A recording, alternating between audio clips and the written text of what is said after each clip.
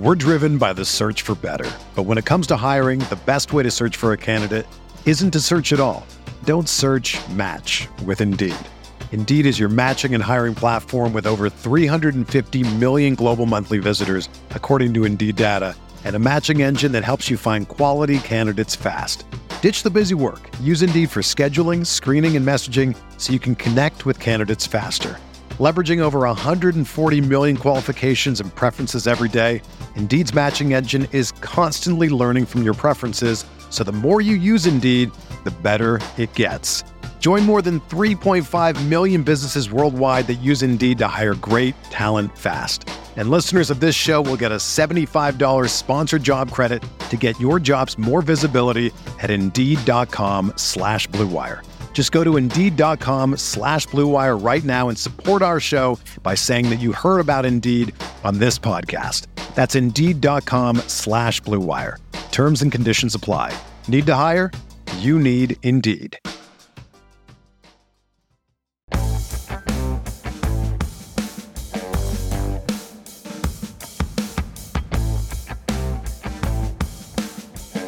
Breaking down early 2023 ADP using great tools over at RotoViz. That's what we're going to talk about today on Stealing Bananas. I'm Ben Gretch, my newsletter at bengretch.substack.com. With me, as always, is Sean Siegel. You can find all of his great work over at RotoViz. We obviously talk a lot about the awesome tools at RotoViz. And Sean, you've pulled some early ADP data from the FFPC, I think. You'll have to correct me if I'm wrong. I think you said it was about 10 drafts. And so we have this first look at what 2023 drafts might be like.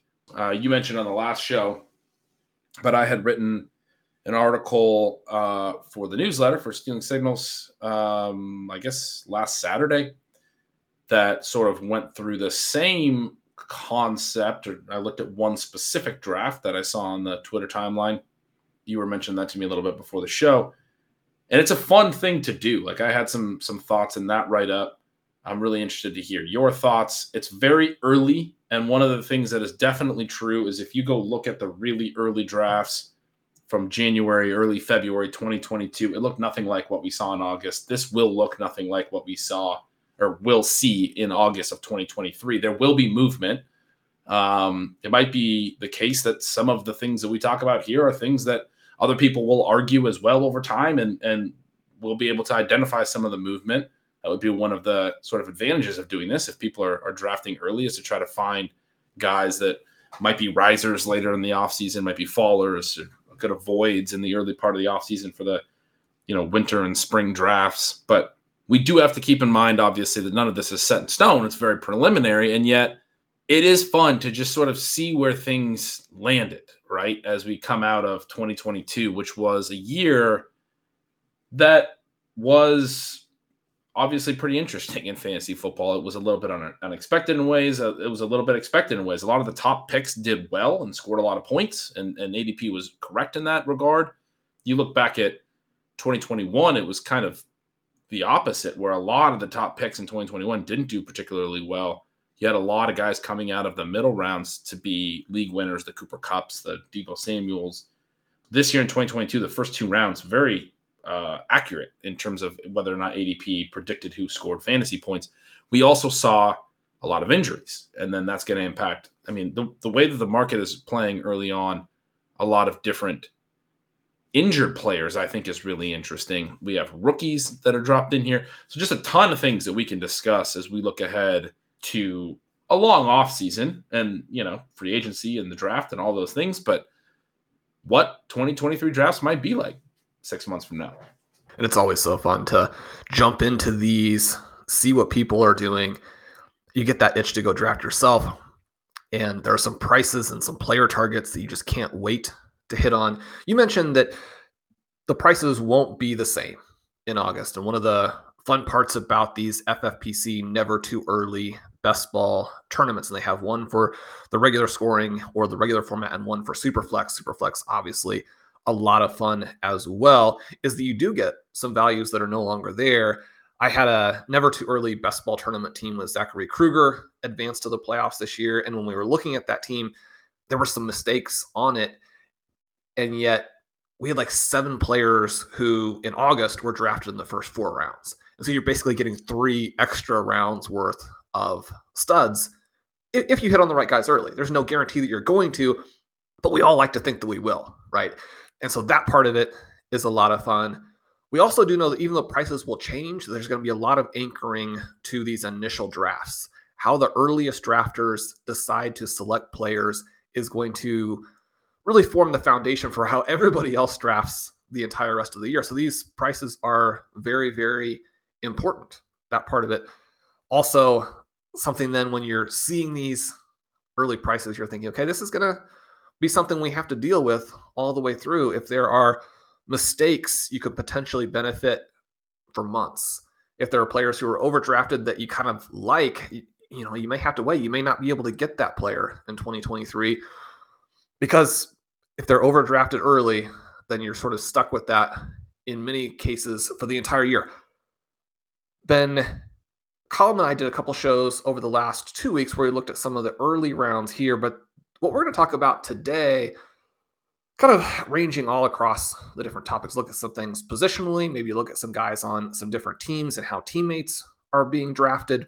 You had some great notes in your Stealing Signals post about where the rookies are going, about where the quarterbacks are going, how you want to attack, say, that second mini tier of tight ends. I'm excited to hear if you think that the ADP in this is, so this is 10 early drafts in the best ball tournament. I think when you get 10 and when it's in the tournament here, that it's not to say that the drafters are right, but we do have a decent sense of kind of where people are going to be going. What's the buy-in for these? So it's going to be a 125. 125 buy-in, got solid money online. It's a decent sample, right? So what's the first thing that jumps out to you here?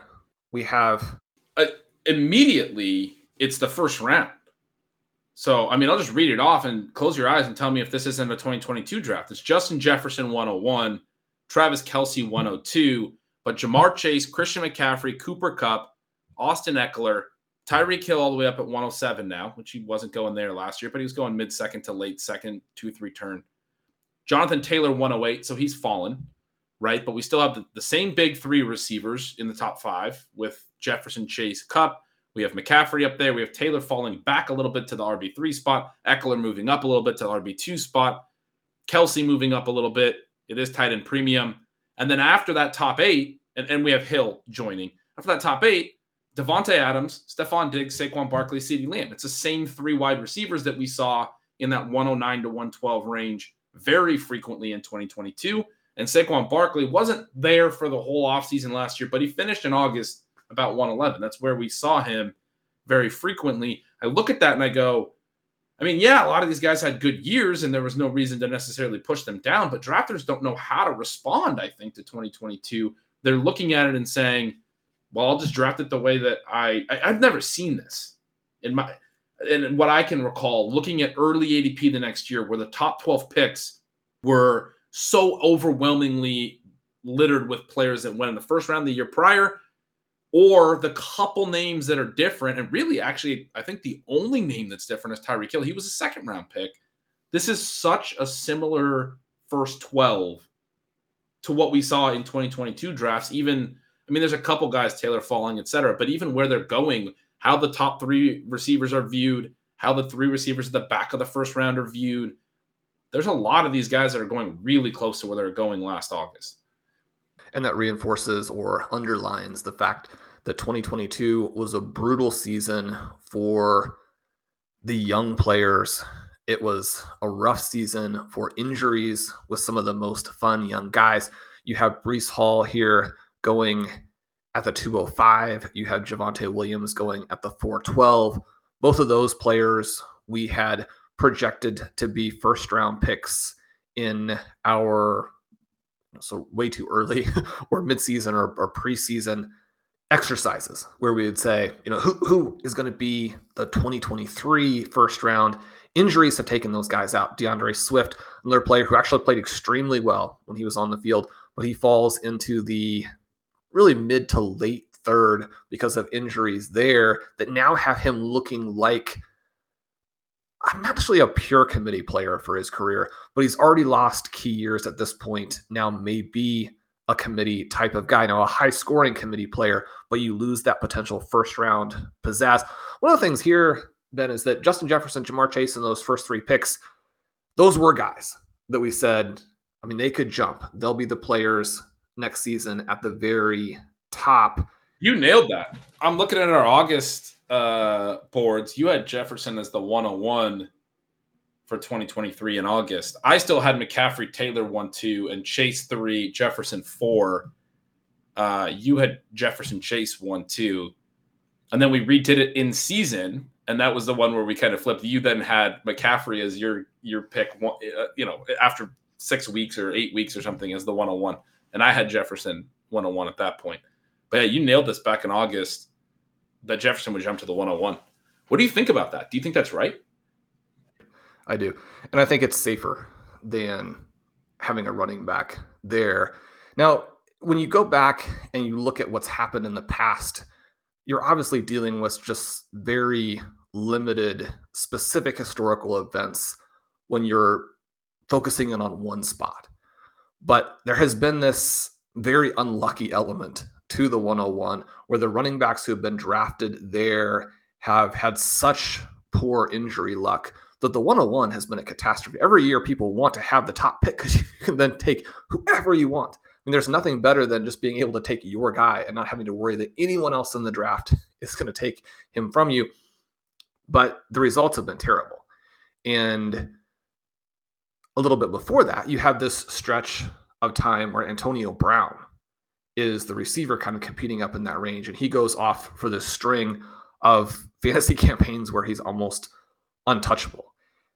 We do know that there are some slight differences in the positions in terms of how likely you are to stay healthy when you have the huge workload. I think when you have Justin Jefferson's scoring upside, when you have him in the specific offense that he's in now, when you have the youth and some of the floor elements that come with the age range that he is in, when you have the position there of wide receiver, it sets you up so well. That's not to say that he couldn't regress some, because frankly, I mean, Justin Jefferson has set a standard that is basically impossible for anyone to live up to, including himself. And yet, even if he drops off of that, even if he does miss a game or two, even if the Vikings offense evolves in a way next season that is not quite as favorable for him, I mean, you're sitting there with Justin Jefferson. You've got to make a lot of mistakes as you build around that pick to not have your team be in the mix, not only for your league title, but tournament victories as you look down the line. Definitely. And I agree with that. I think it's going to be fun this year to play.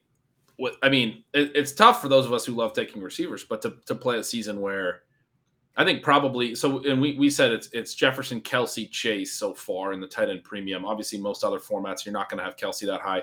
I think even in tight end premium, he's not going to stick at 102. He'll be 34 in October, turned 33 during this season. Continues to just be absolutely fantastic. But I thought we got enough positive signs from other tight ends that this year doesn't feel as thin. Now, the tight end position always plays out thinner than it feels, but like the Hawkinson trade and how he played with the Vikings the rest of the way, he's, spoiler alert, a late second round in this early ADP. Andrews is still going in the second here. Kittle is a late third. Kittle has the great run late in the season for San Francisco. Pitt's still going in the fourth. Goddard is another name I'll mention that I think looked strong this year and better than maybe I expected him to, in a way that makes him a viable second-tier tight end that adds some stability and some bulk to the position. Waller's still going in the fifth as a guy who could bounce back. Then you have Schultz and Ingram in the sixth, Freiermuth in the seventh. Ingram's another one that kind of came out of nowhere, but if he stays in Jacksonville, probably a good bet to have another solid season. There's a little bit more depth into this tight end 8, 9, 10 range. Freiermuth had a good second year than I think there was last year, where we had like Zach Ertz going tight end 8 because no one really knew what to do. Ertz, maybe not like the worst pick of all time, but I just felt like that was overpriced because he was older and, had already had some signs of falling off and just a little bit of a run at the end of the year prior in 2021 with Arizona where he looked good. probably deserved to be more in this like tight end 13, 14 range last year, but he's going tight end 8, 9 because there was just nothing to that position last year. Feels deeper. Think that's going to and with Kelce being a year older, ultimately push Kelce down a little. So it'll be a year, I think, where you have sort of Jefferson Chase at the top. Maybe McCaffrey settles in, but he's a year older too. There's not a clear other running back. It's funny to look at, we have Kenneth Walker here in the later part of the second round. I'm looking at, Sean, where we ranked guys in August and then again in season. Walker's a guy that popped up in our first round in season, or at least I guess I had him in the first round. You had him in the second round in season. We did not have him in our first 2 rounds preseason. ETN's a guy you had in the first round preseason. I had in the early second. And then in season, we had both moved ETN to the first round. And this was probably done not long after the James Robinson trade, I would imagine. That's about when we were doing the in-season update. He comes in the third round in the way too early ADP we're looking at here at 302. So some of those names that were, you mentioned Breece Hall, he gets hurt. Javonte Williams is the other one that you mentioned. Some of those names did not make the jump at the running back position. There's just not somebody to compete with Jefferson and Chase. There isn't. Now, I do think that Walker and ETN are 2 names who are obvious risers, where once you get to August, unless things really deteriorate, and we do know that as the offseason progresses, occasionally teams will drop some extra competition and even elite competition in a way that just, now you're going to have a split pie, such that Nick Chubb has dealt with over the last several years, to where it's going to be difficult for them to basically the players are being drafted at their ceilings, and you want to avoid picking those guys at that point. But unless we get something like that for Walker or ETN, I would expect them to move up really to the 1-2 turn. Now, there are a limited number of players who can actually go right there, and so there's more competition as you move up into that range. I think that there'll be risers. I think that Josh Jacobs, unless free agency takes a pretty dark turn for him, and just, again, the entire offseason in terms of how that all works out, I think that he's going to rise a little bit. He was simply too good, and running backs, when they are good, are too valuable for him to be a late second-round pick. But as you mentioned, you don't have the stars there. And one of the reasons that Walker and ETN are going at this range, I think that they're going to rise. It's almost inevitable that they rise. But these prices probably represent a little bit more of a fair value unless they take that step forward as receivers. Now, I expect both of them to do that, but their teams have definitely injected, and I think especially with ETN, sort of frustratingly, have injected some uncertainty into what the overall and final ceiling is going to be. He looks so good out there. He's so electric. The offense is going to score a lot of points. You've got to give him the ball. You got to throw the ball to him some, or this 2-3 turn. Yeah. The 2-3 turn is just where you end up in terms of what your value is. Yeah. The receiving didn't develop for him well enough. We get Ramondre Stevenson into the third round. That's a name I put away our boards, but I assume one of us had at least mentioned him as a honorable mention at some point. Looks like we did not have him in our first 2 rounds at any point, but he has a really strong season and winds up now in the third. DeAndre Swift falls to the third. Najee Harris falls to the third. Joe Mixon falls to the third. You have Dalvin Cook falling to the fourth. You have Aaron Jones falling to the fifth. You have Alvin Kamara falling to the sixth, and James Conner in the sixth. That's that group of Leonard Fournette falling all the way to the 10th. Those guys were going mostly second round, third round. Ezekiel Elliott in the 10th, David Montgomery in the 10th. That's that group of 25 plus running back, Sean, that we warned about in preseason, and then also in the in-season redo of our 2023 first round. We've dropped most of all those guys out when we were looking at it. The ones that did stick, Christian McCaffrey is still there. Austin Eckler is still there. He's pretty old, older than he seems. Saquon's not old, but he's still up there. Derrick Henry is at 203 here. Nick Chubb is at 212. He has obviously a great season. Josh Jacobs has risen all the way up to 210. He's not in that older range, but that's another running back that's interesting to point out there. But you have a lot of that group that was going in the second and into the third that I just mentioned, including all the way down to Leonard Fournette. He was a second-round pick in most drafts last year, third-round pick. A lot of those guys have fallen now in early drafts, which sort of we expected and understood to be a possibility. Some of them still had decent seasons and fell regardless. But it's interesting to see that there's not a lot of depth at either the running back or the wide receiver position through the first few rounds. Part of that's because we do have quarterbacks going really high, which you mentioned earlier. We have a lot of tight ends. I just went through all the tight ends, but there's 6 tight ends going by the end of the fourth, or by the early part of the 4th round, and then 4 more by the early part of the 7th round. I don't think tight end 10 was going 704 last year. That seems, maybe in tight end premium, but that seems high. And then you have a lot of QBs. I'm kind of struggling with what to make of that, where I feel like there are interesting names a lot lower than I would have expected at both the running back and the receiver position.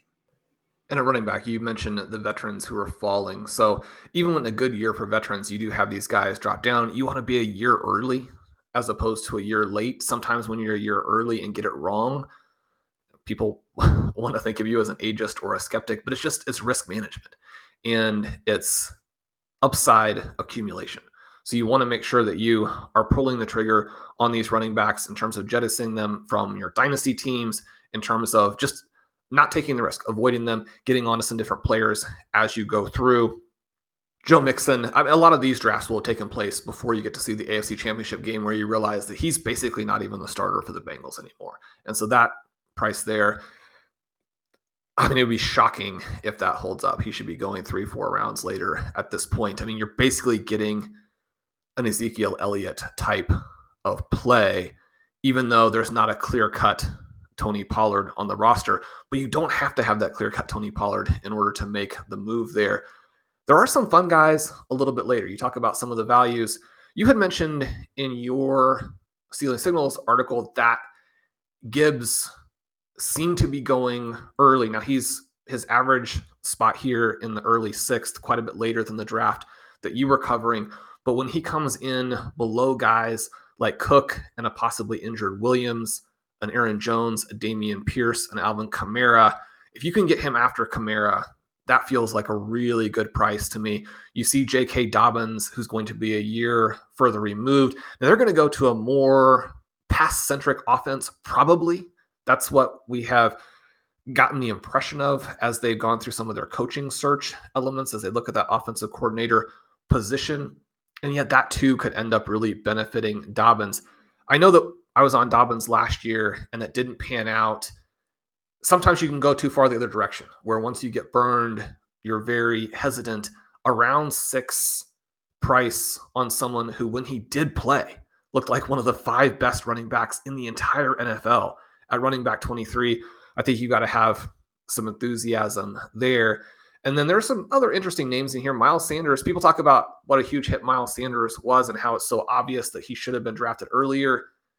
You have a couple bad games. You have a month where you don't score a lot of points. And then in the playoffs, he's been, again, not even necessarily the clear-cut starter. He has a situation here where he's basically back to last year's price. That is interesting, controversial, and probably something that we'll get into in more depth as we go through the offseason.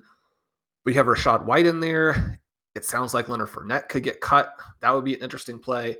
A.J. Dillon, I don't think that his situation has really changed that much from a year ago, and he's much, much, much less expensive.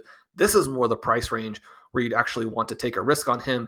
And then someone like a Tyler Algier, who blew up down the stretch despite being in a horrific Falcons offense. And then James Cook. James Cook is going to be the guy for the Bills in 2023. He's coming in at the end of round 8. Ben, that kind of raises an eyebrow. Yeah, there's a lot of running backs in that range that raise an eyebrow. Miles Sanders at 7-11 is a guy that people talked about shouldn't have lasted till there all year this year because he had such a great year, and yet he's going in the exact same range, which I think is kind of humorous. He's a free agent, so maybe there's some concern that he'll leave. That the Eagles aren't going to want to pay him. Cam Akers is going 703 now. And that's a guy, you just talked about with Dobbins. That's another guy who we knew Achilles injuries were like 18-month injuries. I think there was too much optimism coming into this year. We talked about that a lot, Sean, in the offseason. He was a tough guy to place, though, because you knew Sean McVay can really lean on a running back. And middle of the season, it looked like he's going to be gone with the Rams, and there was going to be maybe not a lot left to his career, but he winds up lasting. Darrell Henderson gets cut, and down the stretch, Akers looked like the pre-injury Cam Akers enough so that, I mean, we knew the Achilles takes time to recover from. I'm pretty interested in getting it back in on him, much like the way that you described Dobbins at 703. And if I can get him in the 7th round, I mean, he probably should be like a 4th round pick, right? Yeah, there are a lot of question marks there in terms of what that offense is going to be like. Will he get enough high value touches? Is he the same guy? Was he even really the guy before the injuries? And I say the guy in terms of, was he that big talent? But in the 7th round, to be clear, I don't want to take him in the 4th, but don't you think when you look at some of the other guys that are going in the 4th, he should be like, shouldn't the running back drafters be liking him more than this? Is what I'm asking. He should very obviously be going ahead of James Conner. Yeah. A couple of picks ahead of him there. Conner probably in a better position to survive in Arizona than Fournette is in Tampa Bay. The contract and their positional depth, all of the things that they're going to have to change. But it is interesting to see. And again, I think you want to be out a year early as opposed to a year late. Ben, where are you on these quarterbacks? A quick note here. You mentioned the tight ends, kind of went through that. I think that Pat Freiermuth is the very easy top priority when you look at the first 10 rounds. For him to be going at tight end 10, he is the most obvious player to take the TJ Hawkinson leap. Hawkinson, someone we emphasized last offseason, and really it's a trade that you wouldn't have expected that does act as a catalyst for the big jump. But Freiermuth, the person who finishes out the early stage of his career, the first couple of seasons, where the second half of his second season a little bit disappointing, but doesn't in any way undercut what he is, who he's been. That offense should take a big step forward next year. Before we blow up, a good sleeper tight ends ADP too much, let me ask you about Hawkinson, because I'm right there with you with Freiermuth. I think you're making a great point, but Hawkinson is going 209 here. That is, that buys into the trade and what he did with the Vikings big time. And if he can do that over a full season, he can probably return value here. But you're a huge Hawkinson fan, so this is one where I'd love to hear if you think in tight end premium he should be the tight end 3 at the 209. I am a huge fan, and similar to Mark Andrews in 2021 being a big part of the best ball teams that I had success with, Hawkinson was that guy in 2022. One of the hard parts of any sort of seasonal fantasy is that you have the big hits, and then you've got to be really careful about your guys the following year because the prices just change so dramatically when you do hit. And it's not you, when the guy hits. And so from that perspective, I guess I don't think that we have seen enough. It's not a long enough track record of immense target numbers. Kirk Cousins probably going to be the QB, which injects some uncertainty. I think if you don't have a clear-cut superstar in these first couple of rounds, I'd be reluctant to pay the tight end premium prices because the guy had a hot finish. So I think that you want to find the next person to deliver that for you as opposed to trying to chase those points, because those points are gone. And that's not to say that Hawkinson won't have a good season. I think that he will. And we do know that if you miss on tight end in tight end premium formats, you're chasing those points the whole year. You can have a very good team, and just losing so much value every week at tight end means that, and you're looking at your roster, you're like, how can this roster not be at the very top of my league? It's like, well, you're giving up a lot of points in this one spot, and there are only so many starting positions. So you can't afford to give those points up, but still, price matters. Yeah, that's the other thing about tight end premium. They should go higher in tight end premium because you're describing how they can have so much more of an impact. But the opportunity cost equation there is, something I've been trying to keep in mind more in tight end premium is different. The running back and receiver player that you have to give up at 209. The next three running backs, Josh Jacobs, Nick Chubb, Travis Etienne, next couple receivers, T. Higgins, Garrett Wilson, Devonta Smith, as opposed to regular PPR or half PPR, he's probably more like a fourth-round pick in those formats. Maybe he makes more sense in those formats. And I know you were doing this with some of the tight ends last year, where over on Underdog, I know you were a little more excited about, like a Hawkinson even, where you could get him really late. And he should go later when it's not tight end premium, but the opportunity cost is a real thing in terms of how you build that roster. It's a totally different running back and wide receiver group that you have to pass up to make that pick in the fourth compared to the second. So maybe he's just not someone that you can pay the price on in tight end premium. Maybe you can consider it in other formats, depending where he lands. But I'm with you. That stands out. And I'm probably more so down that line as you just described than even you. But as a big Hawkinson fan, I was curious your thoughts. So it's interesting to hear that you, even seeing the virtues of the player more than anyone that I know probably, are a little bit wary of that price as well. One other thing I want to circle back to before we get to the QB, Sean, you mentioned Gibbs. He is 603 here on average. I like that price. The one that I looked at, he was, I think, 312. He was a third-round pick. And so I sort of argued that we have Bijan Robinson, who is in this going 202. And in that draft, I think he was a late first. That's the rookie running back that everyone is talking about, that is going to be this really high pick. And in today's NFL, maybe that means, in the teens of the first round, as opposed to the top 10, as we saw with some running backs in, 5-7 years ago when Saquon Barkley and Fournette and Christian McCaffrey and those guys all went in the top 10 picks. Probably aren't going to see a running back in the top 10 anymore, but maybe we see him at 15, maybe we see him at 19. If he does go that high, it does put him into a pretty good class. Landing spot's still going to matter. Sean, you and I talked a little bit about him before the show and his prospect profile, and maybe, if we have some time, it'll be worth diving into that, or we'll certainly talk about him this offseason. But I had argued in that other draft board that I looked at that Gibbs was maybe being pulled up. There's that magnetism, right? When the first rookie running back goes off the board, then people are thinking about it. And then a lot of times the second rookie running back goes off maybe higher than he should. And Gibbs going in the third round, that's as high as guys like Jonathan Taylor and Breece Hall rose to in their rookie years. And those guys were really great prospects. And you were saying to me, Robinson, maybe not even certain to be on their level as a prospect, maybe on their level.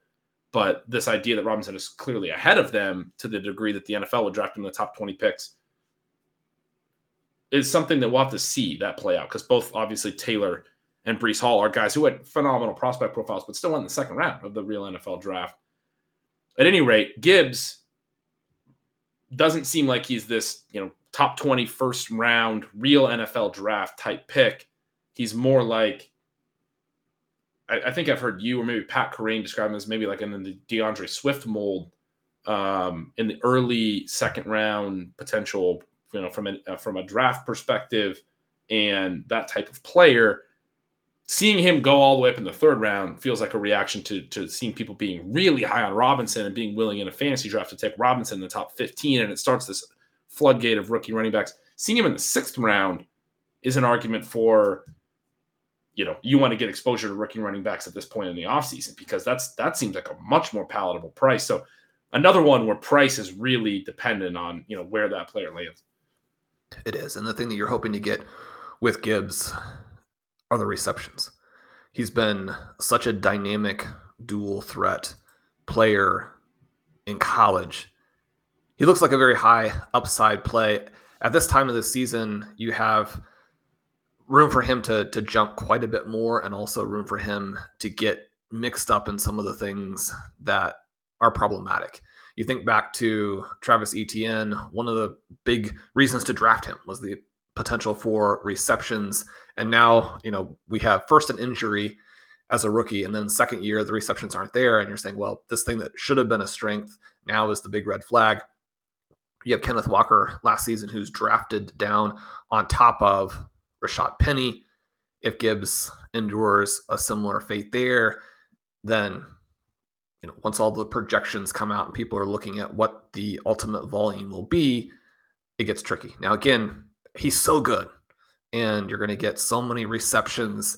If the team that drafts him has any clue what they're doing, that you think that you've got a floor that you can work with, and then ceiling beyond that, I think we're going to like that pick. But those are some of the pluses and minuses from his profile and potential scenarios that could occur over the next several months that we have to think of.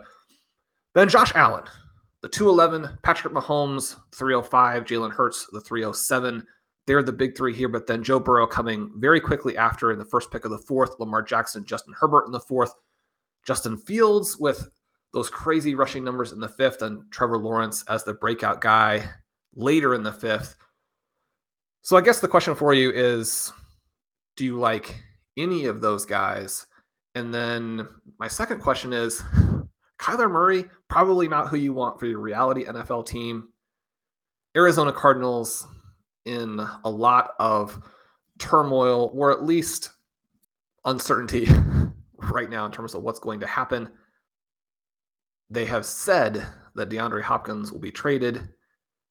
But Kyler Murray this far behind everybody else in round 7, and this one feels just like the Pat Freiermuth pick, where it's so obvious who the best selection in the first 10 rounds is. Well, there's been some reporting that Kyler's rehab, they might take him along really slowly, and he might not. I mean, there was a tweet that he might not play at all in 2023, that they're already sort of setting that line out there, that they might just hold him off the field the entire season. And the implication was that our target should probably be something like midseason at best. So Kyler's actually a name that I agree with you, but the health stuff is scaring me in the early offseason, where it just, I want to know more. Maybe that will evolve throughout the offseason as he rehabs. But right now, they seem as an organization to be setting the expectations low in terms of how quickly he will be back. And again, that might evolve. The other name. So what you're telling me is that not only do we not want to draft him here, but we need to get some trade offers out in our dynasty league to get rid of him. Yeah, we're not going to be able to play him. This is the first thing I thought of was our dynasty league. Is like, yeah, we definitely invested in the right elite, quarterback option. They might not play for a full season. That would be great. The other quarterbacks that you mentioned, the other 8. I mean, there's definitely some that I don't like. That's 8 quarterbacks in the first 5 rounds. We talked about how quarterbacks are going to go higher. They go higher in best ball already. They tend to go higher in the early offseason already. We know that all of those things are true, where throughout the offseason, quarterback ADP tends to fade and settle in a little bit more and fall. Every year we've seen this as a trend. And then also, once redraft leagues open up late in the year, they tend to go lower than they were going in best ball because, for obvious reasons. In best ball, you need, number one, you need to draft multiple of them. Number two, you need a little bit more certainty there. You can't stream the position and those types of things. So this is the highest that we'll see the quarterbacks probably. Having said that, 8 quarterbacks in the first 5 rounds is insane. Like I do realize that the quarterbacks at the top were very, very good this year. I also acknowledge that some of these picks can be justifiable because they can provide the types of ceilings in the modern NFL, these dual threats, the ability to run and throw. Josh Allen, Jalen Hurts, Lamar Jackson is an obvious one. I think he's a really interesting pick at QB6. We don't know where he's going to be playing yet. We do know that he can run for 1,000 yards in a season and still throw for quite a bit. You mentioned Justin Fields, QB7. He runs for 1,000 yards this year. He has to take quite a step forward as a passer, but he has that type of ceiling, right? I don't understand Justin Herbert still going in the 4th round here. I don't understand Trevor Lawrence in the 5th, even with some mobility. Those guys have to have such elite passing numbers to justify this type of draft capital in fantasy. There's still the late round QB tenets still matter. If you're a pocket passer, if you add some mobility but not a ton, you have to have a 40-plus touchdown season. You have to average close to 300 yards passing a game to differentiate. There's going to be quarterbacks that go in later rounds that are also going to have good seasons. We saw from like Tua. If Tua stays healthier, he winds up being a great late-round QB. There's other examples. Obviously, Jared Goff's a guy you and I talked a lot about, and I said had no chance to have the season that he had, and you nailed that one. He didn't have an elite season, but the gap between what he did and whoever that guy is this year and what just a good pocket passer season from one of these top guys is not big enough to justify taking them in the first 5 rounds. They have to be amazing. And so I do get it with Patrick Mahomes, because Patrick Mahomes, no receiving help this year and still put up amazing quarterback numbers. We have enough of a sample there. We also have enough of a sample from their play calling perspective. Their pass rate over expected has been 7, 8, 9% greater than expected each season for 5 years now, right? So we have this clear, they're going to be a very pass-heavy team no matter what. Even in positive scripts, they're going to be throwing. We're going to get pass numbers out of Patrick Mahomes that can differentiate him, and he adds a little bit of rushing. There's no one else that I feel that comfortable with. I'll throw Joe Burrow in there too. As good as his weapons are, 401, like I think Joe Burrow's awesome, but 401 is like you need him to be the MVP of the league. Like from a passing numbers perspective, he has to put up MVP numbers just to return value at that price. From what we know about fantasy football, I see these prices. The two things I think are, one, if I was going to take any of them, because I don't want to take none, because they are good, I would be more willing to pay the iron price and go all the way up to Josh Allen or Patrick Mahomes or Jalen Hurts in the late second or third, because I think those guys are potentially unique and different than I would to be taking Burrow or Herbert. I mean, Burrow maybe I would throw in, but Herbert, and again, also him, I like him maybe, like if I was building a stack or something. Lawrence, certainly in the 5th round. Like I'm not taking, I'll probably have 0 Trevor Lawrence. I think Fields is also tough to take as much as I love him. And he does add, you can at least make a case for a ceiling season because he adds so much as a runner. He could do what Lamar Jackson has done in the past and some, in his MVP season in 2019. Theoretically, he can at least theoretically match that on the rushing side. But some of these guys I don't even think really necessarily have the full-on ceiling to justify differentiating at a position. I think this is the same magnetism I was talking about with Bijan and Gibbs and how a rookie running back comes off the board. Now another rookie running back. We have some quarterbacks like Josh Allen that you can make the case for going maybe in the late second. I don't want to pay that price, but you can maybe make the case for it after the season he had and the few seasons he's had and the stability in his production that we've now seen.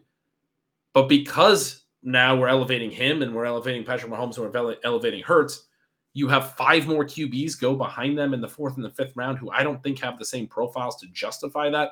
That's where the mistake is for me.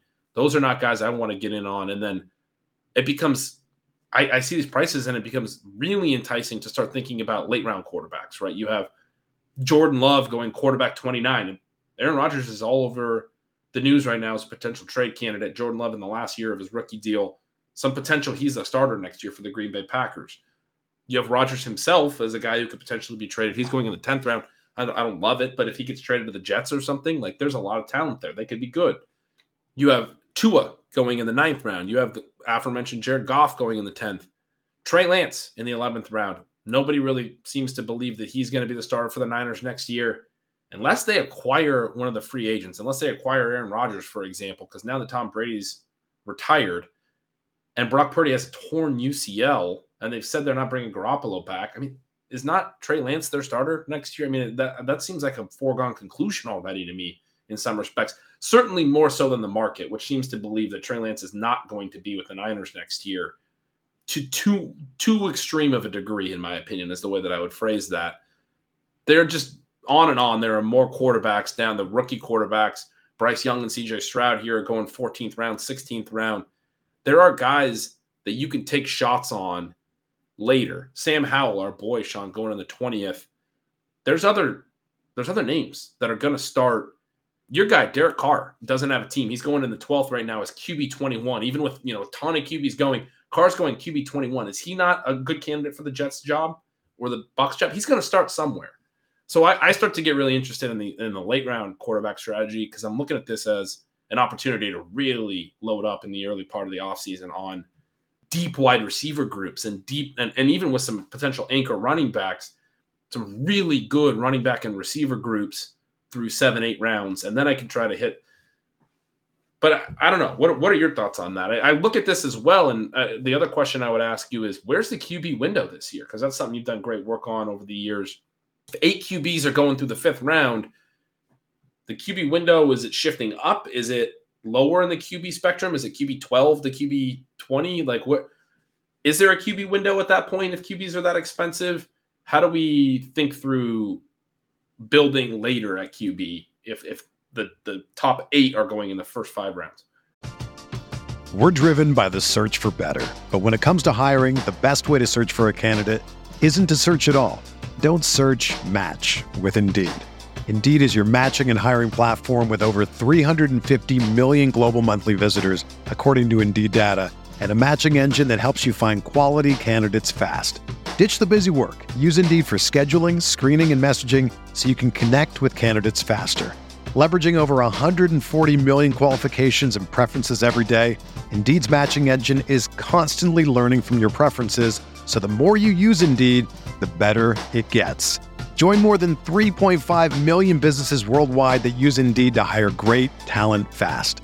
And listeners of this show will get a $75 sponsored job credit to get your jobs more visibility at Indeed.com/Blue Wire. Just go to Indeed.com/Blue Wire right now and support our show by saying that you heard about Indeed on this podcast. That's Indeed.com/Blue Wire. Terms and conditions apply. Need to hire? You need Indeed. Hey, it's Kaylee Cuoco for Priceline. Ready to go to your happy place for a happy price? Well, why didn't you say so? Just download the Priceline app right now and save up to 60% on hotels. So whether it's Cousin Kevin's Kazoo Concert in Kansas City, go Kevin, or Becky's Bachelorette Bash in Bermuda, you never have to miss a trip ever again. So download the Priceline app today. Your savings are waiting. Go to your happy place for a happy price. Go to your happy price, Priceline. I think that part of it will be fascinating as we try and parse some of the different tactical things that you want to do and how shifts can take a strategy that was very important in the past and make it less viable.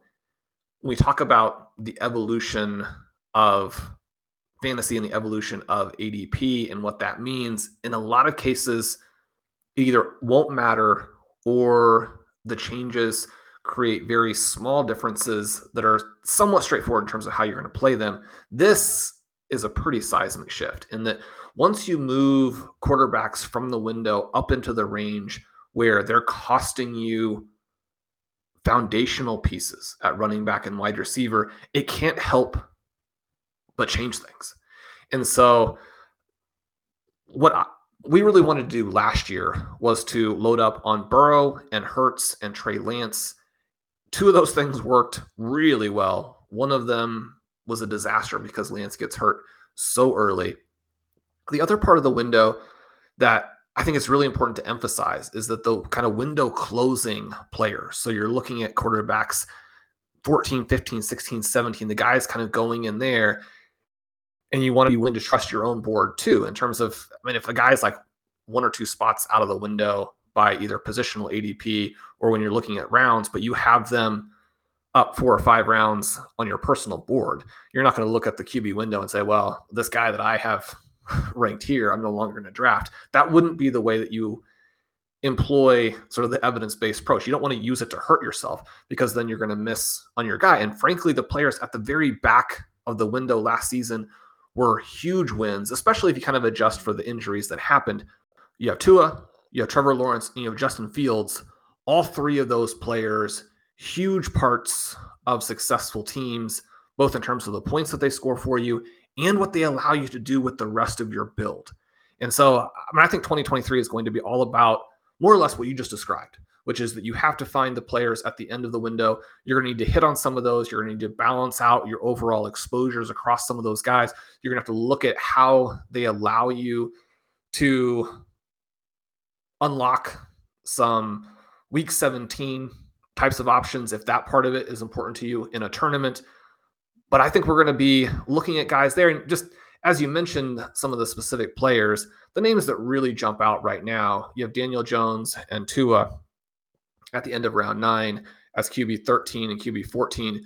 Jones with his sort of poor man's Josh Allen profile, especially if they put receivers around him. Both of those guys pretty clearly undervalued. You mentioned Trey Lance. He's someone that unless we get different information as you're going along, you don't want to be 100%, you don't want to be 75%, but I mean, you have to have some exposure to him. As the offseason develops, it wouldn't be remotely surprising if he jumps 4 rounds. And then, you're not going to want the exposure at that point in the same way. But the other thing that I think we are going to see, and it definitely is the fun part about doing these early drafts. Number one, I think that late round QB does become viable this season because there are so many interesting options and because you really are limited with that top group where, are you going to avoid the top 6 or 7 quarterbacks completely? I don't think so. As you mentioned, you're going to want to get a little bit of exposure, and maybe you want to get it at the top. Anytime that you get in a spot in the 2nd or 3rd round where you don't have just a must-have pick, you get a little bit of Allen, you get a little bit of Mahomes, and you make that kind of work for you. But Bryce Young is going to be much more expensive than he is right now. CJ Stroud's going to be much more expensive. As soon as the Aaron Rodgers trade happens, Jordan Love is going to be more expensive. He's going to jump into that Mac Jones range. And that's a 3-4 round move. So you can still profit a ton at that point. And then, I don't want to necessarily even say this, Ben, because we're still trying to pick up Howell shares where we don't have him. And you and I have him on our team. But as we do an orphan or as we do a startup, you want Howell to be as inexpensive as he can be. But if there's even a 50% chance that he's the starting quarterback for the Washington Commanders next year, his price is ludicrous. Now, one of the things you don't want to do in best ball, you can't make a pick and then be like, oh, I was wrong, so I'm going to fill that in with free agency. You don't want to burn a bunch of your roster spots. But Sam Howell, if he starts next season, even if they are extremely run heavy, which is what some of the early reporting suggests they could be, he's a QB 10 to QB 14. It's almost impossible for him to start and play and not get hurt and be anything less than QB 15. His price is ludicrous. And Desmond Ridder going one spot ahead of him, if you feel, you want a little more certainty. He looks pretty likely to be the Falcons QB next year, the way that they turned to him late.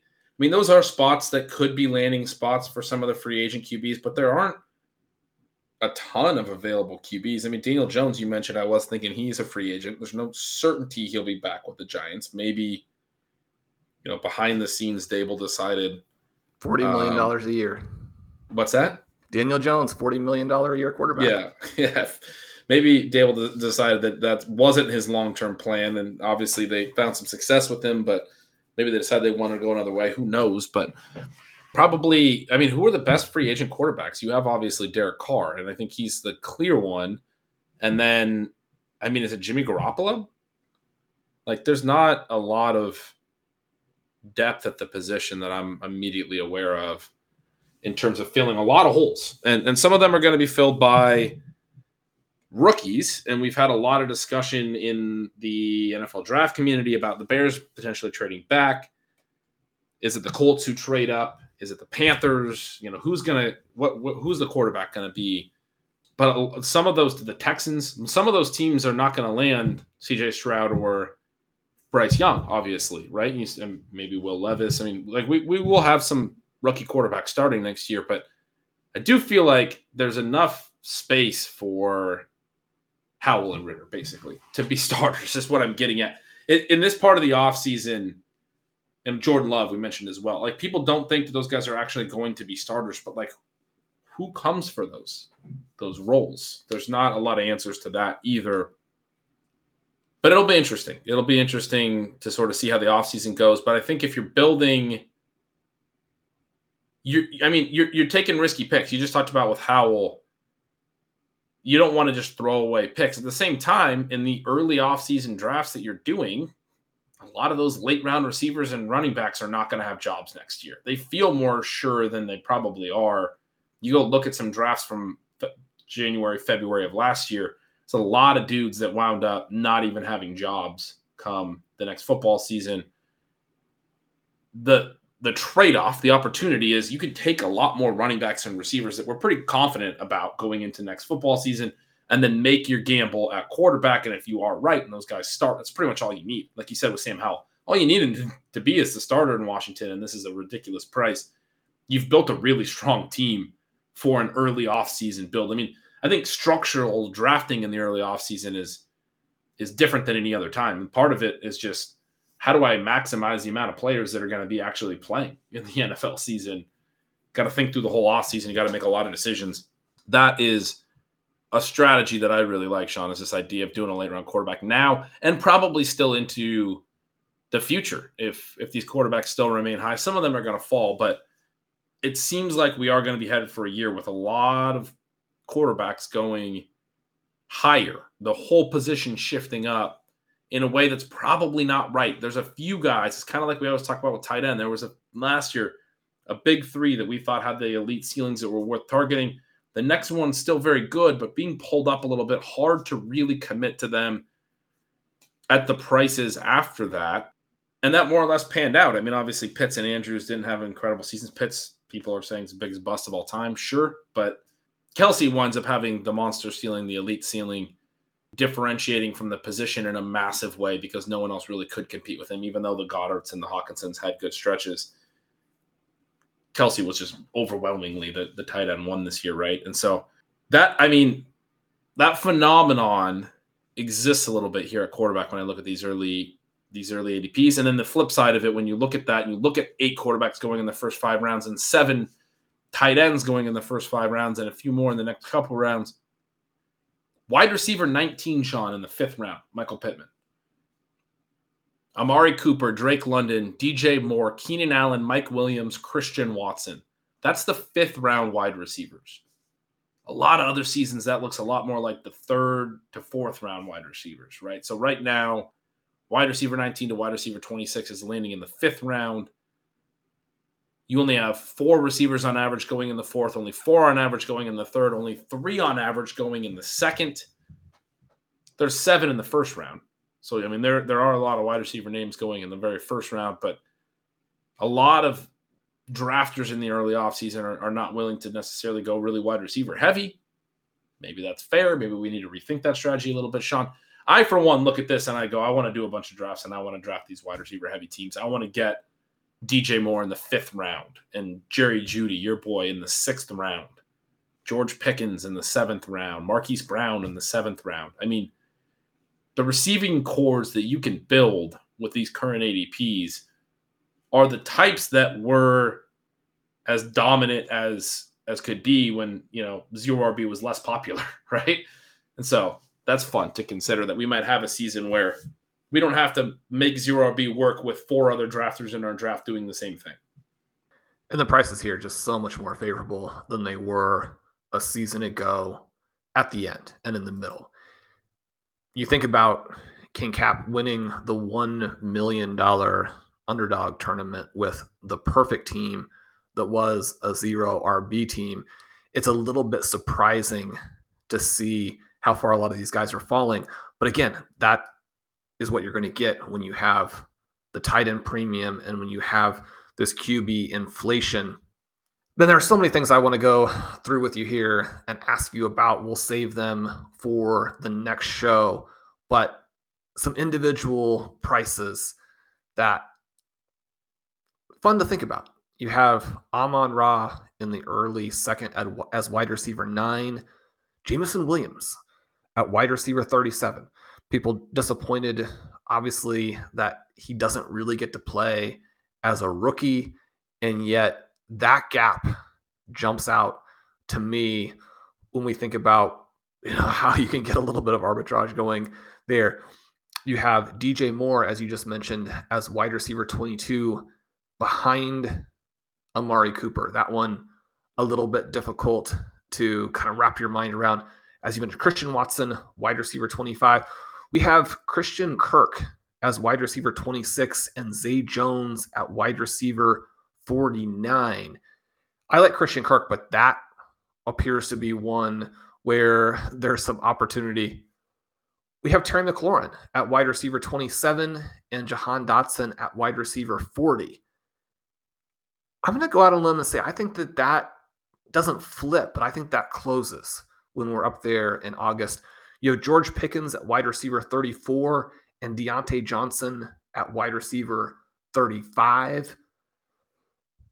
Maybe that's going to be more like what I think Dotson and McLaurin should be. But that one too, controversial. George Pickens looks so good, and yet Deontay Johnson, I think, a good bounce back candidate, definitely somebody who draws a lot of targets. We have Brandon Ayuk here at wide receiver 31, despite a stretch where they showed pretty conclusively what his role is when people are healthy. And kind of with this quarterback question, I think that one is controversial. So a lot of interesting players in terms of how they relate to players on other teams, how they look compared to teammates. Oh, the last one I wanted to mention quickly, you have DeAndre Hopkins at wide receiver 15, despite the age and the health and the fact that he could get moved almost anywhere. Some spots would probably be very good for him. Some spots not as good. You have Marquise Brown at wide receiver 33. That gap, when we watched Marquise Brown actually be one of the better fantasy receivers in all of football in the early going last year before he got hurt and before DeAndre Hopkins returns. Now, that as well, likely a concern about where the Cardinals are overall and what the quarterback play might be like, but a variety of prices on teammates and other interesting players that, I mean, Ben, that's like 4 or 5 more shows worth of content. It is. That's great stuff. The Zay Jones one stands out, but also I think probably drafters are worried about Calvin Ridley coming and taking some of Zay Jones' work and thinking that Kirk probably has a more defined role in the slot. Just trying to think through that one. I'm still with you. And Ridley is wide receiver 29, so he's right in there between Judy and Mike Evans. I mean, that's pretty aggressive on him too. Yeah, that's a lot of optimism on Ridley, and that'll be one that'll be interesting to track all offseason because it's similar to like the Michael Thomas thing. He's missed a lot of time and wasn't particularly good in his 5 games in 2021 before he left for personal reasons, before he was suspended. The last we saw him play at a really high level was 2020, 2 full seasons ago, 3 off seasons ago before we will see him again. A lot can happen in that amount of time in terms of whether he's still the same player and the same talent. But I think he's an interesting name, certainly for the Jaguars to have gone and acquired and all of that. Sean, as you're going through all those, I see Chris Godwin as well, late 4th at wide receiver 18. I thought that was low immediately upon looking at it. You also have Mike Evans, wide receiver 30, going in the late 6th. I mean, Tom Brady is gone. These guys are getting a little bit older, but those are a lot cheaper prices than we've ever really seen for Godwin and Evans, and particularly for Godwin being healthy now. Last year we knew coming in wasn't fully healthy. You were probably going to have to wait a little bit. He looked pretty solid down the stretch and is now healthy. I'm going to like taking Chris Godwin in the late 4th personally, if that's where he settles. But yeah, I thought those were all really interesting ones that you noted. I kind of like taking Amon-Ra St. Brown very high. So when you pointed that out, I mean, I also really like the Jameson Williams pick. It's an interesting one to consider for sure. 204 is aggressive for Amon-Ra. As good as he looked, hope that he'll slide a little bit. I think I saw him in the late 2nd in the other one, the singular draft that I had written about and broke down. But yeah, Sean, a lot of interesting stuff you said. There could be a ton of content. I mean, you mentioned DeAndre Hopkins, and he said it could be bad, it could be good. I immediately thought about our pre-show conversation where we're talking about what if the Chiefs ever had a player like that? Because they do not ever really seem to land an elite receiver. But DeAndre Hopkins with Patrick Mahomes next year would be pretty interesting. Don't know that they'll go that route a year after trading away Tyreek Hill. I mean, certainly they have had Tyreek Hill in the past, but we were talking more about the traditional X receiver. They've had Hill, the Mecole, and Sky Moore, traded for Kadarius Toney. That we talked a little bit last show about how Justin Watson was so key to their team being out last game because he actually is that type of bigger bodied vertical threat, even though he hasn't done much for them. To not have him was actually noticeable. Even Marquez Valdes-Scantling, not really that type of player, but to have somebody like a DeAndre Hopkins to play with Patrick Mahomes would, I don't know, probably doesn't need to be explained, but would be pretty exciting.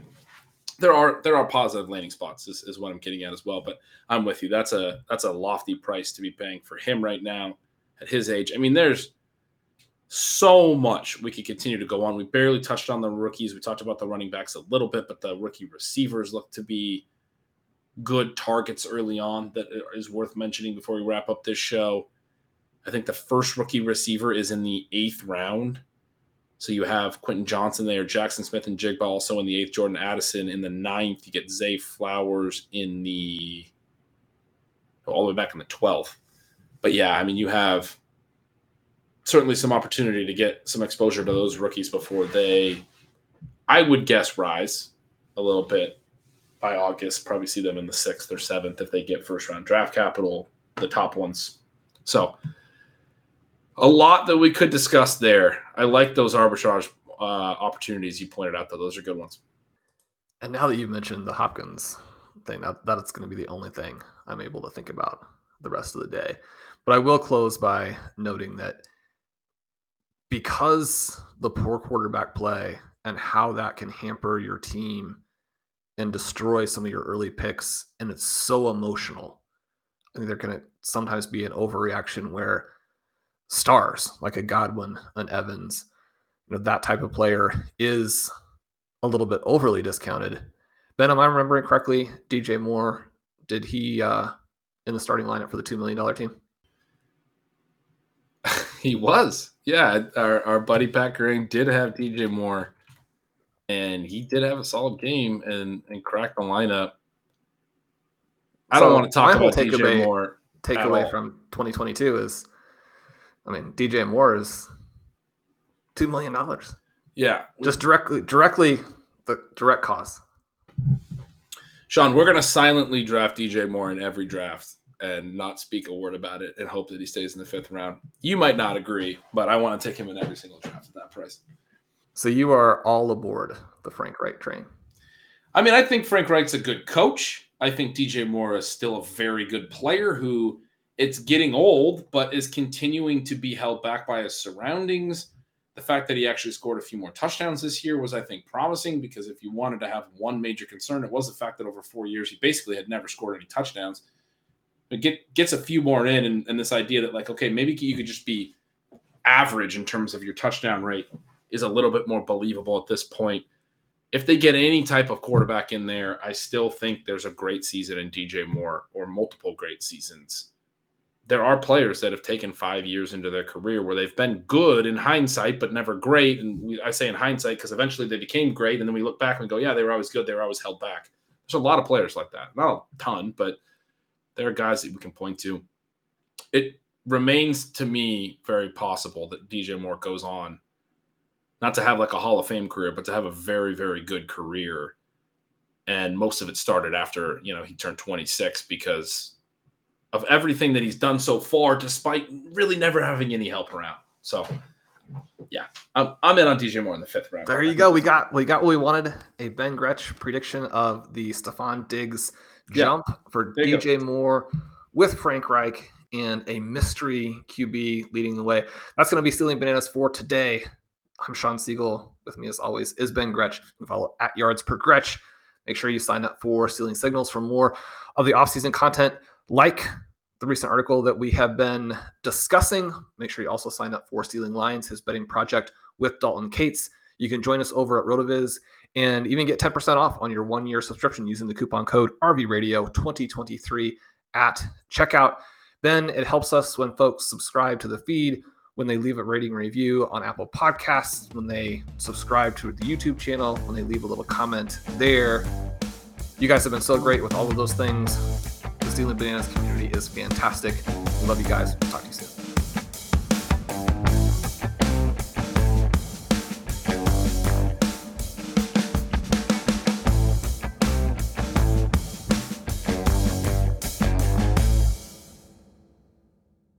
Everyone is talking about magnesium. It's all you hear about. But why? What do we know about magnesium?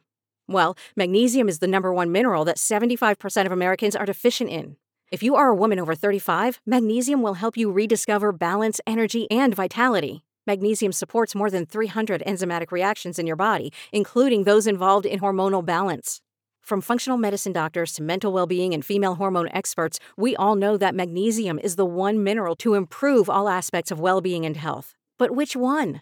Magnesium Breakthrough from Bioptimizers, the trusted choice recommended by leading experts with 7 best-absorbed forms of magnesium to ensure your body receives the support it needs for overall well-being. Go to bioptimizers.com/balance today and use code BALANCE10 for 10% off. Support your journey to wellness at bioptimizers.com/balance. Magnesium Breakthrough from Bioptimizers, your foundation to optimal health and vitality.